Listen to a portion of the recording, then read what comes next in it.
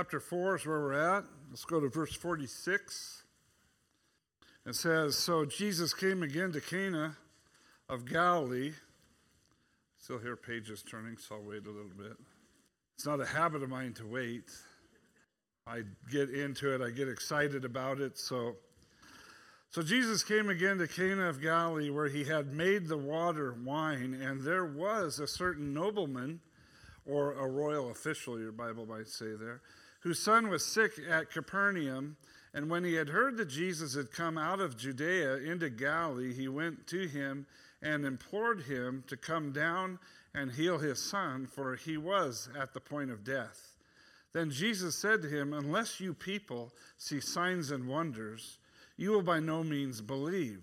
The nobleman said to him, "Sir, come down before my child dies." Jesus said to him, "Go your way, your son lives." So the man believed the word that Jesus spoke to him, and he went his way. And as he was now going down, his servants met him and told him, saying, "Your son lives."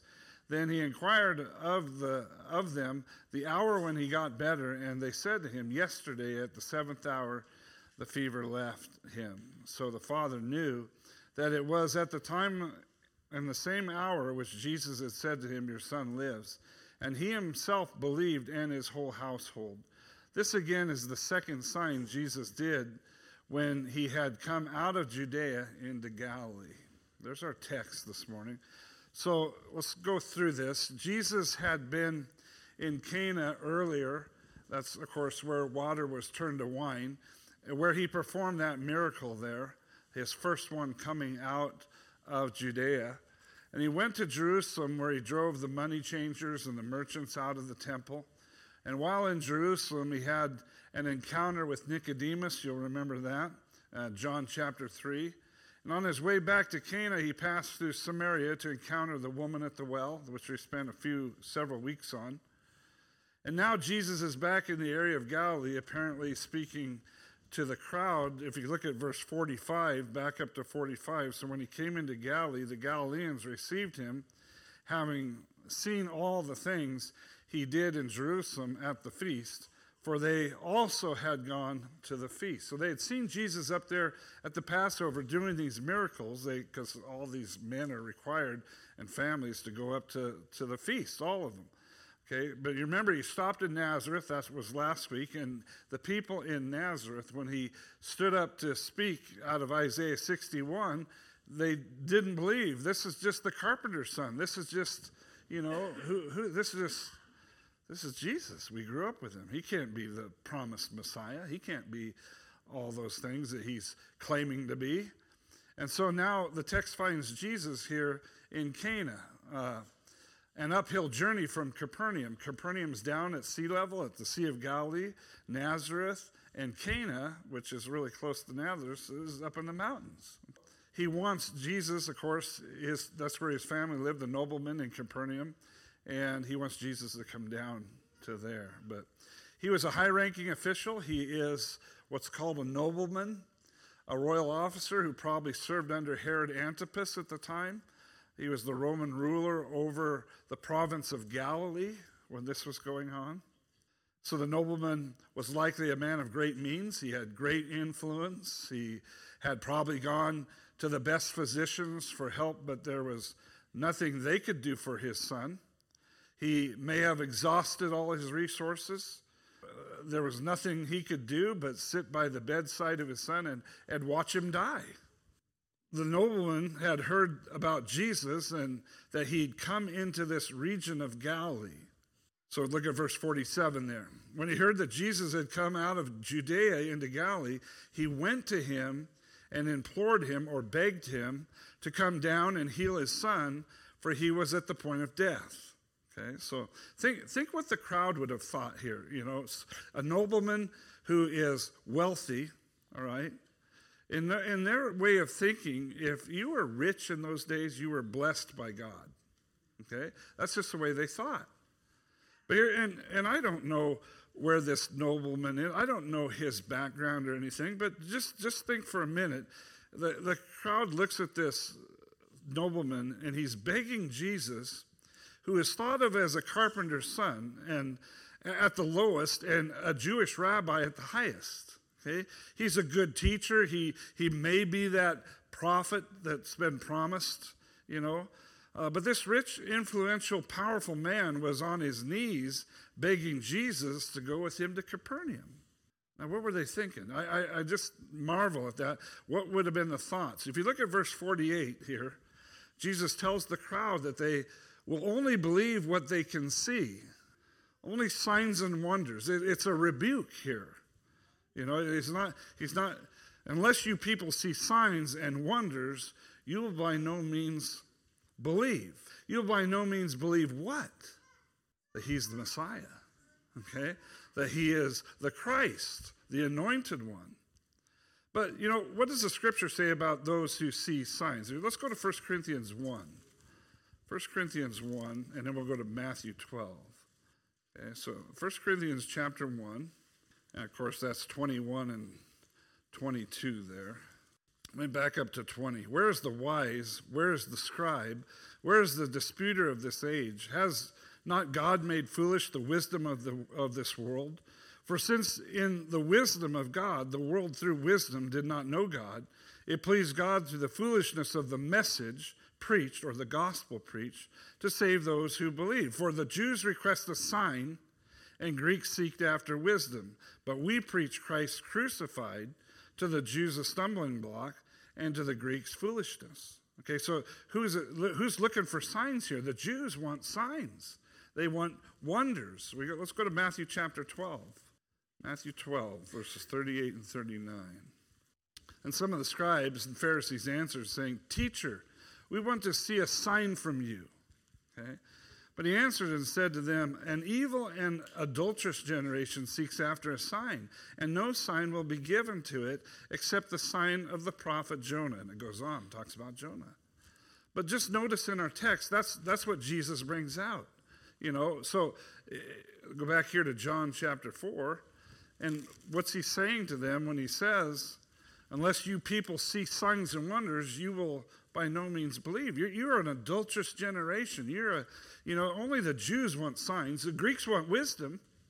Unless you people see signs, you won't believe that I am who I say I am. You're not going to believe that I'm the Messiah. You could raise even people from the dead, and they're not going to believe this. Right? There's something there for us to realize. Unless God opens your eyes, you're not going to see anything. It's going to take the Lord to open your eyes, to understand Scripture, to recognize Jesus for who he is. You just don't come up with that yourself. He does that work in you. Okay? But what does God tell us in his word? Let's go to 2 Corinthians 5:7. When it comes to believing. 2 Corinthians chapter 5, verse 7. For we walk by what? And not by sight. We walk by faith and not by sight. Look at Hebrews 11:1, then Hebrews 11:6, which really is, I won't spend much time on these verses, but it is really active here with this nobleman. Now, faith is the substance of things hoped for and the evidence of things not seen. Now, let's just put that in with the nobleman. What was he hoping for? Healing of his son, all right? What was he confident, or what's the evidence of things not seen? He believed it was exactly like he said. Okay? He didn't have to see it with his eyes. You're going to see this in the passage. Because the minute Jesus says, go, your son lives, he believed the word. Okay? He didn't have to see his son believe the word to believe the word. He believed what Jesus said. Okay, now keep that in mind. We'll get there in just a little bit. Hebrews 11:6. But without faith, it's impossible to please him. For he who comes to God must believe that he is, and that he's a rewarder of those who diligently seek him. Now look at that verse for a minute. How many want to please the Father?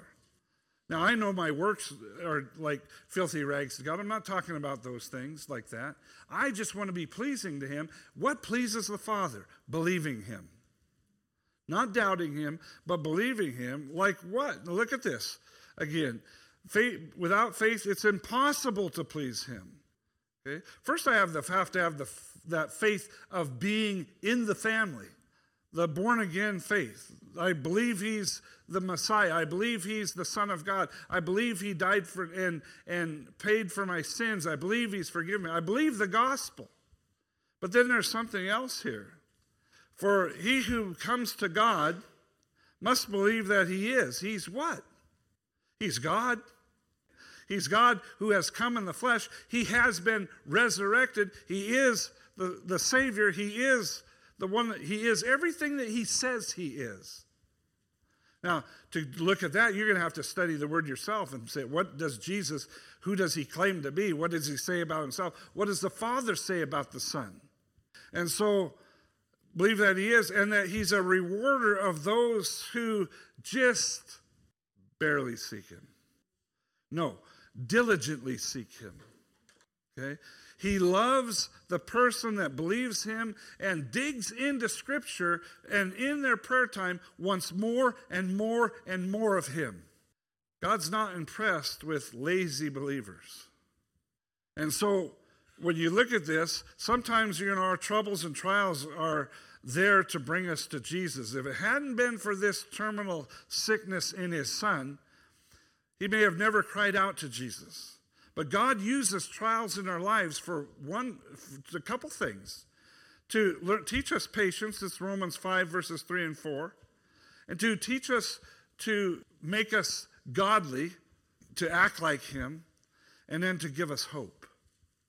Without trials, you're not going to have hope. And I see that all the time. Unless this world it's the fact that it's getting worse and worse and worse around me, my hope grows stronger and stronger and stronger. Because if everything went well here, I wouldn't be looking to go to someplace better. My hope is in something better. My hope is to see him. My hope is to see heaven. My hope, even like Abraham, to see a city. I want to see that city. I want to see that Lord. I want to see him. I want to be with him. So trials have to happen. Now, sometimes it takes something drastic in our lives before we will see the need to come to Jesus for salvation or even for fellowship with him. It's going to take maybe and that's sad. But this nobleman's desperate, and he has nowhere else to turn. It's sad because some people never come to Jesus, even if their life turns hard. It's like they're stubborn. They're prideful. And folks, we can fall into that same trap where Jesus is the last place we go to for help. He should be the first one we cry out to. I don't care if you have access to everything in the world and you can afford that. Your first call out for help should always be God. Should be the Lord. Now, being a nobleman, he could have sent his servant, but notice this in the text, he goes himself. He probably had servants. He could have said, hey, go up there and get Jesus and tell him he needs to be here. Because he probably had that kind of authority. But he doesn't do that. He goes up to Jesus himself. Now, just for a note here, you can have people praying for you. You can be on every prayer list in every church in the county. But Jesus wants you to come to him personally when you have a need. Don't just throw it on a prayer chain. You get in the closet and you pray. God's after you to pray. Now, corporate prayer is great. Don't misunderstand me at all. We should do that. Galatians chapter 6, verse 2 there. Galatians chapter 6, if you look at that in verse 2, or 1 and 2 there, brethren, if a man is overtaken in any trespass, you who are spiritual, restore such a one in the spirit of gentleness, considering yourself, lest you also be tempted. Bear one another's burdens, and so fulfill the law of Christ. Okay, so I want to pray. I want to pray for you. Put your needs on the prayer chain. I put them out there so the body can pray. But God really wants you in the closet. He wants you praying. Intercessory prayer is good. And I think we should always enlist others to pray, but he wants you. Others will be blessed when they are part of praying for you, but a personal need requires a personal prayer. And personally going to Jesus. You need to take the journey of the nobleman and go find the Lord. Don't send somebody else to find the Lord for you. You go and find him. Now, he's just a word away for us, If you look at Matthew 6:6, go back here to Matthew, and not to take any of these out of context here, but when you pray, go into your room, and when you have shut your door, pray to your Father who is in the secret place. There's a time for corporate prayer. There's a time for us to pray. Now, notice that in our text today, the nobleman, he didn't appeal to Jesus because he was somebody rich and powerful. Okay? That wouldn't impress the Lord. He didn't ask Jesus to bless him because of any merit that he had. That wouldn't have impressed Jesus either. But he went to Jesus in a humble spirit, okay, because he had a need. Do you see the humbleness of this?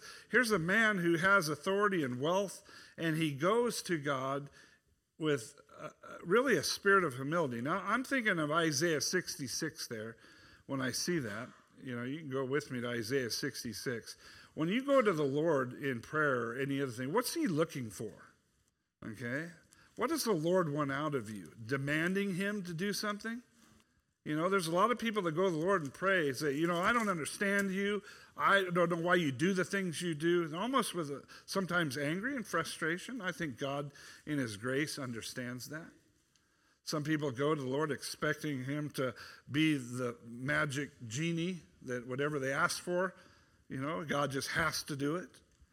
But when I look at Isaiah 66, I see an approach of a person that God is looking for. Look at this. Heaven, thus says the Lord, heaven is my throne and earth is my footstool. Where's the house that you'll build me? I mean, how mighty do you think you are? Where's the house you can build me? And where is the place of my rest? For all those things my hand has made. And just think of how impressive we are really to God in all of what we think we're strong in. And all those things exist, says the Lord. But on this one will I look. Now, just think about that. How many want God how many want to just catch God's eye? That's he's just looking out there, looking at what he's done, and all of a sudden, you catch his eye. And notice what he says here. On this one I will look. Okay? On this one I will look. On him who is poor and of contrite spirit. What's God after? Those who are poor in spirit. Poor meaning I realize I have nothing. He wants me to come to him realizing I have nothing to offer. I'm not a nobleman. I'm not a rich person. I'm not rich monetarily. I certainly have nothing spiritually that he hasn't given me. But I'm in a contrite spirit. What's contrite? Humble, broken. Okay? That's what he's looking at. A man that's taken a knee to God. A humble. And look at this. And who trembles at, I find that amazing, at his word. Who trembles with, there's a reverence in that word tremble. There's a fear in that word tremble. How many of us tremble at the word of God? As if this is a mighty thing. As if you were the nobleman and he says, let me get there. And he says, go your way, your son lives. Would you tremble at that? Like, oh my goodness, what did you just, you know what? All he had to do was say that. And my son's alive. Now notice, don't miss the next text. I'm getting ahead of myself here because I'm excited. So the man believed the word that Jesus spoke to him. And he went his way. Now, just note here. Don't just go to Jesus and ask him to bless you because you deserve it. Look at all I've done for you. That's not the attitude you want. I tithe, I go to church, I read my Bible, I'm a good person, I try to live a good Christian life. Don't entertain the thought that this is the least God can do for me by answering my prayer. Go to him in prayer and humility with a broken and contrite heart, and he will look to you. So the nobleman wanted Jesus to go with him. Notice that in the text. In his mind, that's the only way Jesus could heal his son, if Jesus comes here. Jesus has to come here. He has to come to the bedside of my son. That's the way that's how it has to happen. But don't tell Jesus how you want him to answer your prayer. If you have a need, go to Jesus, tell him your need, and wait on him. There's no need in telling Jesus what to do or how to do it.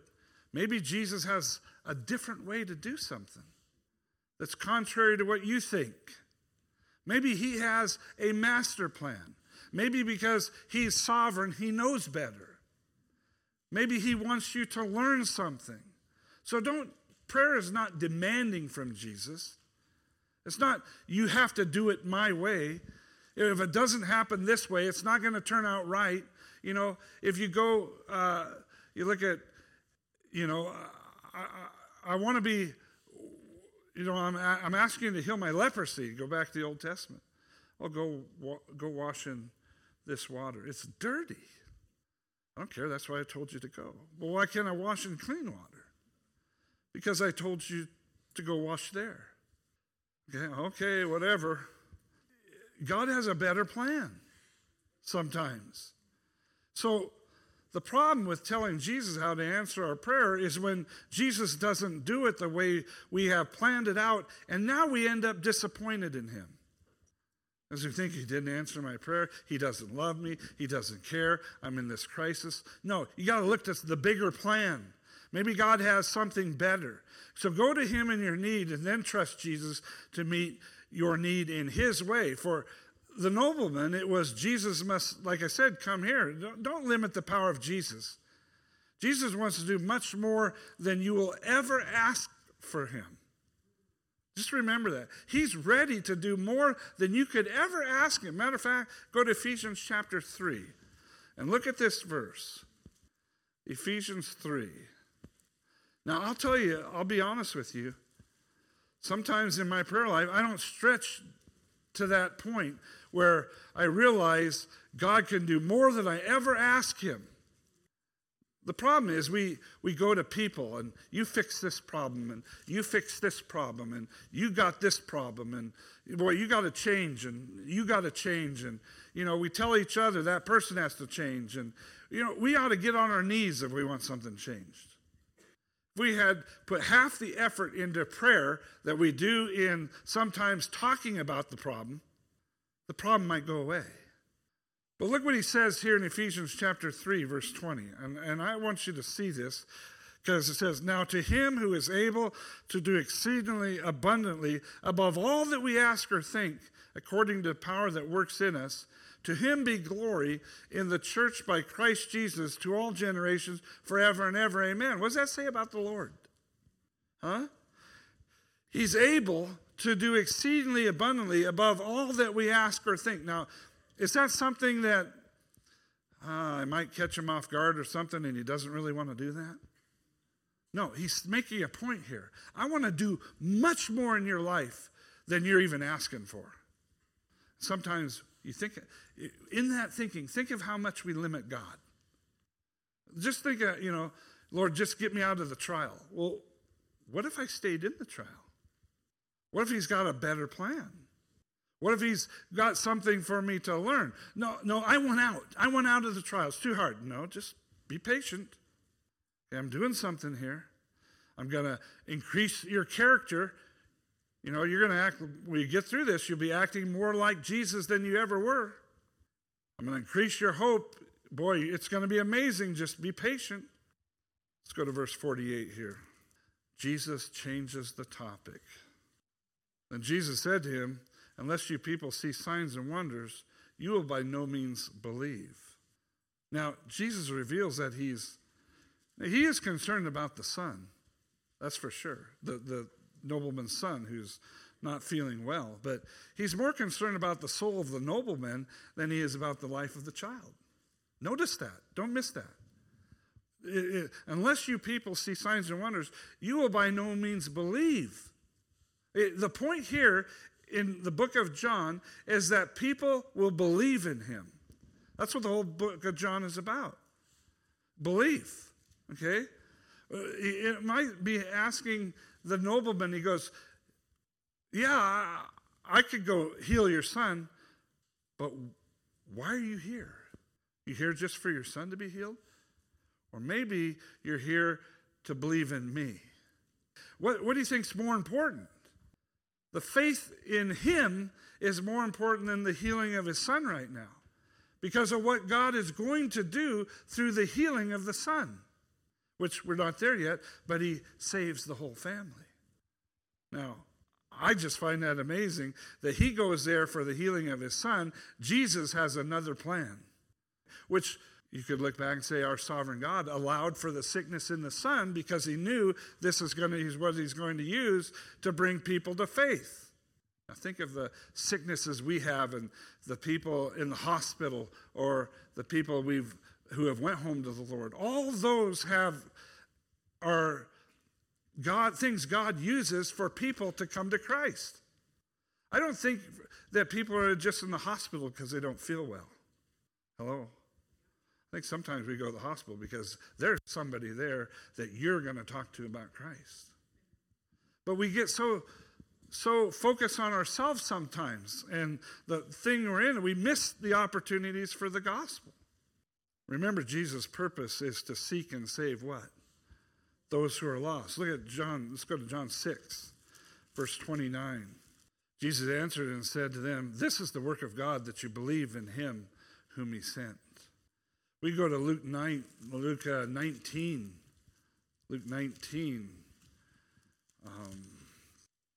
verse 10. Luke 19:10.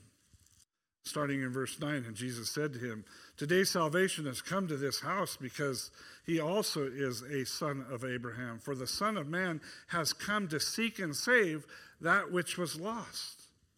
Again, let's go to John 20, verses 30 and 31. "And truly Jesus did many other signs in the presence of his disciples, which are not written in this book. But these are written that you may believe that Jesus is the Christ, the Son of God, and that believing you may have life in his name." I just want to tell you that verse 31 is exactly what God has in plan for the nobleman. He's going to use the sickness of his son to accomplish that purpose. And so, notice verse 49 there in our text. The nobleman repeats this, "Sir, come down before my child dies." Jesus says in verse 50, "Go your way, your son lives." So the man believed the word that Jesus spoke to him, and he went his way. Now here is the nobleman's faith in action right here, okay? The faith where it would be accounted to him as righteousness. He believed the word of the Lord, and he went his way. It kind of reminds me, when I was looking at this and studying this, I thought back to Abraham, actually. If I go back here to Genesis 15. Go back to Genesis 15. And I don't know why I was thinking about that, but Genesis 15, verses 4 through 6. "And behold, the word of the Lord came to him, saying, This one shall not be your heir, but one who will come from your own body shall be your heir. Then he brought him outside and said, Look now toward heaven and count the stars, if you are able to number them.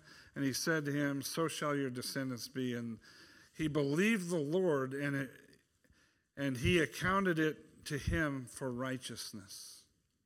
Now, I think right there, this act of faith, I think he realized Jesus was the Messiah.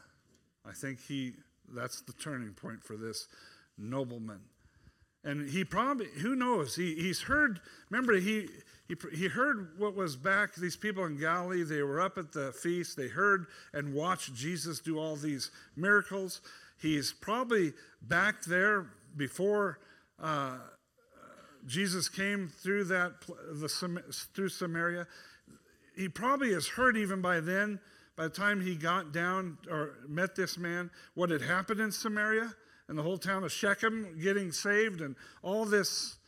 The words probably got out. This, he is, let me go up and see if he can heal my son. I think it was affirmed when Jesus says, "Go your way, your son lives." So that man, here it is in verse 50, believed the word that Jesus spoke to him, and he went his way. Okay? Now, I think he wholeheartedly believed that Jesus' word would heal his son. Because you'll notice in the text that he didn't arrive till the next day at the 7th hour, which is 1 o'clock. Now, it's a while to get there. It's not that far away. But I don't think he's in a rush to get home. I think the next day it's at the 7. Why? Because God has something to show him more here. Okay? It's at the 7th hour. Let's go back here to verse 52. Then he inquired of them the hour when he got better, and they said to him, yesterday at the 7th hour, the fever left. So the father knew that it was at the same hour in which Jesus said to him, your son lives, and he himself believed, and his whole household. So what happened at 1 o'clock the day before? Jesus said, your son's alive. Now, he doesn't say he's going to get better. He says he is better. Okay? It's gone. The minute Jesus spoke that word, the boy was completely, not partially, completely healed.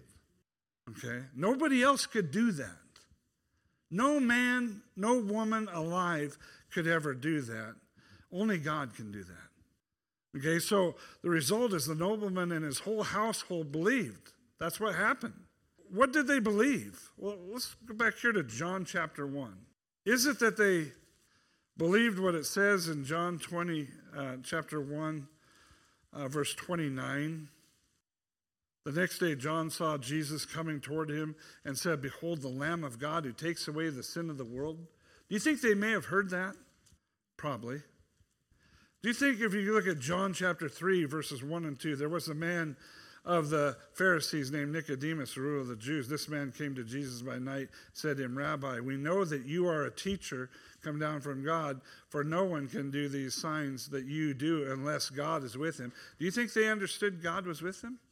Do you think they had an idea, there must be a reason he can do such signs and wonders? What did they believe? They might have believed he was a good teacher. They might have believed he could do miracles and signs, but this nobleman, something else went on in him. He believed, I think, is exactly who Jesus said he was. The one who, what if he hadn't left, but stayed and continued to beg Jesus to come to Capernaum? It would have showed that he didn't believe Jesus could heal his son without being there. He went his way, he headed home, and he had faith that what Jesus said was true, so he obeyed it. Now, why didn't he immediately go home? I don't think he's thinking, I don't need to. My son's going to be okay. I mean, you're talking about less than a day's journey between the two places. He might have had some other things to do on the way, but it's okay, my son's going to be healed. Why? Why do we know that? Because of what the text says. So the man believed the word that Jesus spoke to him. Okay? He's going to get better. There's no need for me to worry about this. It's just like Abraham taking Isaac up the hill to sacrifice him. What did he tell his servants?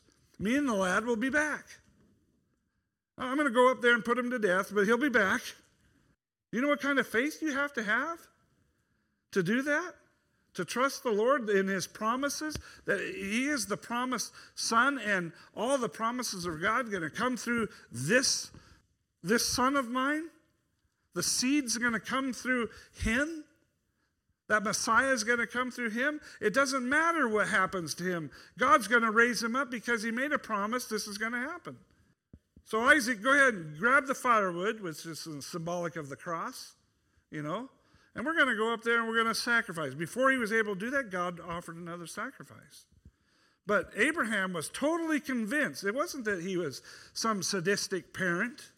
People look at that today and say, oh, look at the child abuse in that. That's not the point of all that. The point is, Abraham knew God would keep his promise. So just a note here again, when you pray and give your need to Jesus, rest in his promises. Jesus promised him that his son would be okay. He had peace about it. He knew that Jesus had taken care of it. You can stop asking when you see the answer to your prayer, or if you never see the answer that you expected, pray until Jesus gives you peace. And he will give you peace that he's taking care of it his way, in his time. according to his will. Now, in the account of the nobleman's son here, it shows us some things that Jesus is. Right? And I want you to see these. First of all, he's concerned for the soul. He's more concerned for our soul, more that we are born again or born from above, than things like our comfort, our health, our wealth, our relationships, all these things. Now, it's not to say he's not concerned about those, but he's more concerned about where you will spend eternity. Okay? It's not that he won't do things for people. He does things for the unjust and the just, the unrighteous and the righteous. But he's mostly concerned about where your spirit will spend eternity. Look at 2 Corinthians chapter 12. Let's go there. Look at a few verses here anyway. 2 Corinthians chapter 12, verses 7 and 9. And just using this to show you what he's more concerned about. Unless I should be exalted above measure by the abundance of the revelations, a thorn in the flesh was given to me, a messenger of Satan to buffet me, lest I be exalted above measure. Concerning this thing, I pleaded with the Lord 3 times that it might depart from me. You ever prayed that God would take something away in your life, but it never goes away? And he said to me, my grace is sufficient for you, for my strength is made perfect in weakness. My grace is sufficient for you. My salvation is sufficient for you. And what's more important to God? That you grow spiritually or everything goes right in your life physically? I'm just saying. We can go and look at Matthew 16. Matthew 16, verse 26. For what profit is it to a man if he gains the whole world and loses his own soul? Or what will a man give in exchange for his soul? Now, in that verse, what do you think is most important to God? Okay? The whole world? You gaining place and prestige and all these things in the world? Or is the soul more important? The soul is more important. Matthew 6:20, we don't need to look at those, but I already used that verse. But Jesus wouldn't save he wouldn't, how do I want to say that? Jesus wouldn't save his physical life, okay? But he got that wrong. Even when you look at him, his life on earth wasn't as important as your soul. Now, the second thing, or another thing to look at here, with the woman of Samaria, Jesus wasn't interested in the depth of the well, or what kind of pot she used, or the time she gathered water. He was interested in what? Again, her soul. Now, the second thing concerned, I said the nobleman's son shows us that Jesus is concerned for the soul, but he's concerned for those the Father has given him. Now, it didn't matter that to Jesus that the Father was a royal official. It mattered that the will of God was to save him and his whole household. Who he was didn't impress God. Jesus was out to do the Father's will. And just like the Samaritan woman was someone that the Father was going to give the Son, the same with the nobleman, right? If we go back to John 6:37 through 40, John chapter 6, all that the Father gives me will come to me, and the one who comes to me I will by no means cast out, he says. Keep reading that. It says, for I have come down from heaven not to do my own will, but the will of him who sent me. This is the will of the Father who sent me, that of all he has given me, I should lose nothing, but should raise it up in the last day. Now, what do you think God's plan was for this nobleman? To save him and his household. Now, the other thing you want to see here is Jesus' power is really astonishing. That's the word I put here. It can simply utter a word from a distance and it would be done. That's amazing to me. I've never seen anybody with that kind of authority except Christ. He speaks a word and the winds and the sea go calm. Mark chapter 4. He speaks a word to call a man from the grave and a man comes forth. John 11. We serve a Lord who possesses all authority and power. We serve a Lord with whom nothing is impossible. So when things like death or sickness or sorrow or marital trouble or financial trouble, hard moments in life, when they come, we need more than our accomplishments, our status, our position, our wealth to help us. We need faith that rests in Jesus and in his power alone. It is that faith which we are to, if we look at 1 Corinthians 16:13, it is that faith that we're to stand fast in. Watch, stand fast in the faith. Be brave, be strong. Let all that you do be done with love, and it goes on. It's that faith that if we looked at Acts 14, in the book of Acts 14 and verse 22, that says, let me read down into this. And when they had preached the gospel to that city and made many disciples, they returned to Lystra, Iconium, and Antioch, strengthening the souls of the disciples, exhorting them to continue in the faith, and saying, we must through many tribulations enter the kingdom of God. It's a faith that we stand fast in. It's a faith that we continue in. If we go to Romans 4, Romans chapter 4, it's a faith that we're to be strong in. Look at verses 20 to 24. He did not waver at the promises of God through unbelief, but was strengthened in faith, giving glory to God, and being fully convinced that what he had promised he was also able to perform.